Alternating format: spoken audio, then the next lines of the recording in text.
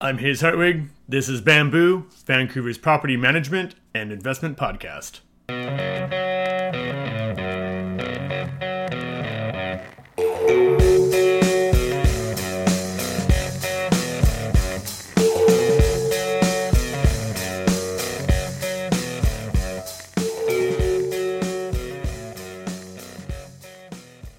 I'm Hayes Hartwig. This is Bamboo, Vancouver's property management and investment podcast.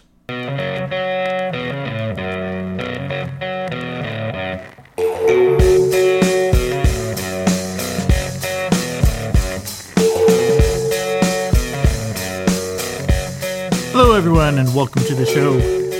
Today what we're going to be talking about is reasons to keep your unit updated.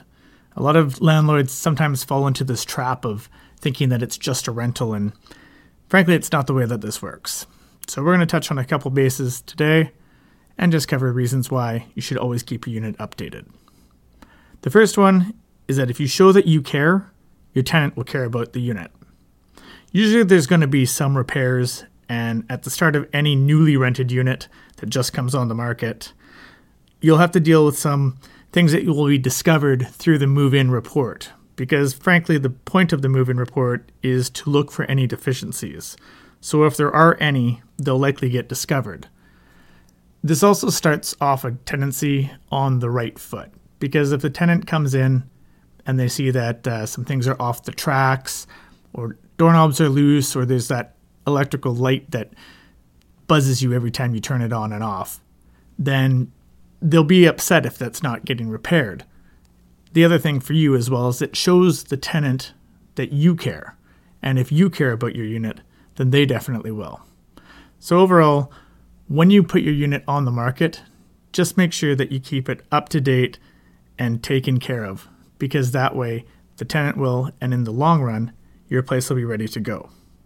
An additional part of this is that if your place is always up to date, should you decide to sell the unit, it's already ready to go. There's nothing that's going to pop up in an inspection and basically knock down your price, because anybody who's trying to purchase is always trying to find a way to get that price to come down.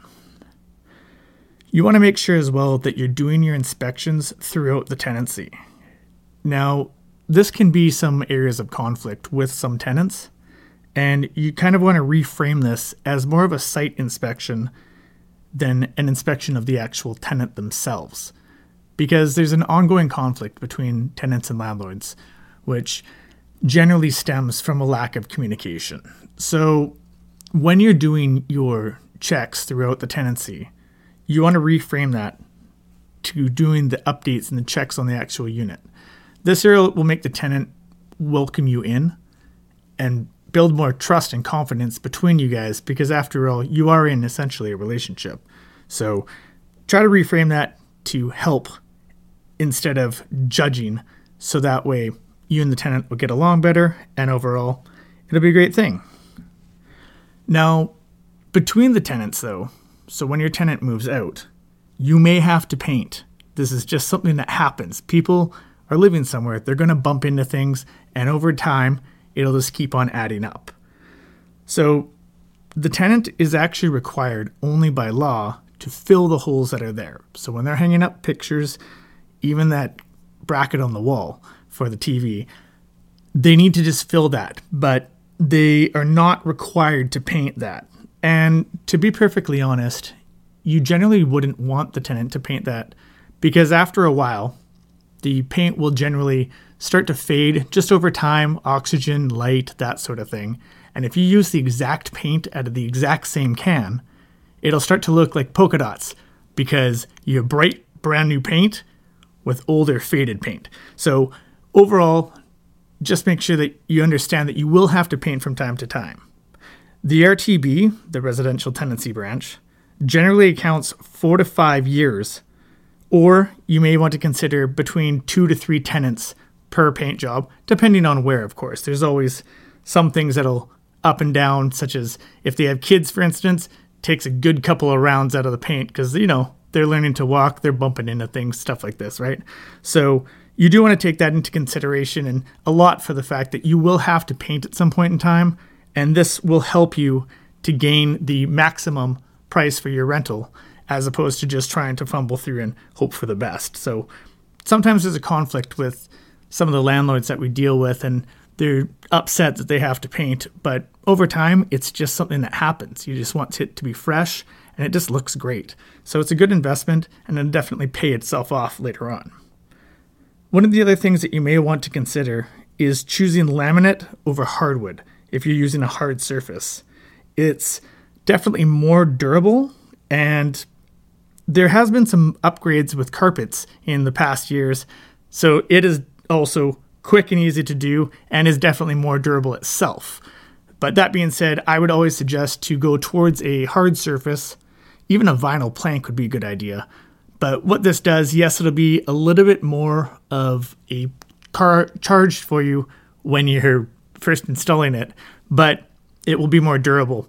The difference between the hardwood actual and the laminate flooring is that pets generally will cut into the hardwood with their nails, whereas a vinyl or a laminate flooring is a little bit more durable and doesn't cut up as much. So if you have the choice between the two, I would suggest going with the the laminate or the vinyl plank over the hardwood and keep with the hard surface. The other thing is that, generally speaking, most of the tenants these days are more interested in hard surfaces. It's easier to clean, it's easier to maintain, and it just looks really sharp. So overall, I would suggest go with a hard flooring over a soft one, but of course the choice is completely up to you. One of the benefits of the soft flooring, i.e. carpets, is that it goes in very quickly. So if you wanted to get it turned over very quickly without a lot of noise and hassle, then you could actually go to carpet.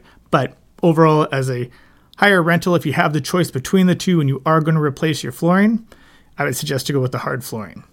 Additionally, with the RTB, they generally assess it for about 10 years of your flooring.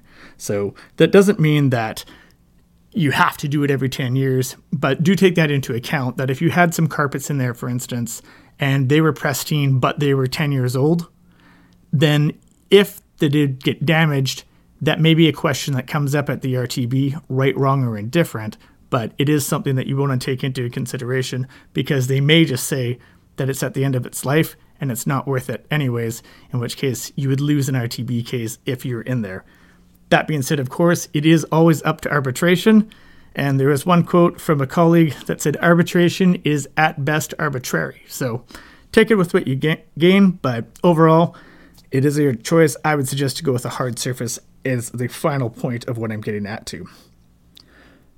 The other thing that you can see sometimes fall into the trap of with the it's just a rental is that it's where somebody lives. So you want to make sure that this place is taken care of and that they're happy with it. And if you make sure of this and take into account that this is your investment, not just a rental, that your tenant will be happy, and a happier tenant generally takes care of the place, sticks around for longer, i.e. you have less vacancy. And overall, this makes for better situation for everybody involved. The other thing that a lot of landlords tend to fall into this trap of is they have the quote and they say, I've never had a problem in 20 years. So sometimes a tenant will move in after the landlord has moved out of the original place. They've been living there for an extended period of time. And then eventually the dishwasher or one of the appliances breaks. And many times we'll get this response from a landlord saying, well, I've never had a problem in 20 years. And this is really a silly situation or silly thing to say, because if you haven't had a problem in 20 years, it means you're due. So unfortunately, this happened when the tenant arrived, but it probably would have happened with you anyways, and you'd have to replace it regardless or fix it, depending on whatever the price is. But one of those things that you have to look out for is if something does break down, just fix it. Unfortunately, it's part of the game. You don't just rent a place and get money. Like, you're going to have to keep things updated, and that's just the nature of the beast. So that's basically all we have for the thoughts of that, but just making sure that you keep your place updated as a landlord, and it will make for a better situation for everybody and for you all around. So thanks for joining us. If you found anything useful out of this podcast, please be sure to subscribe.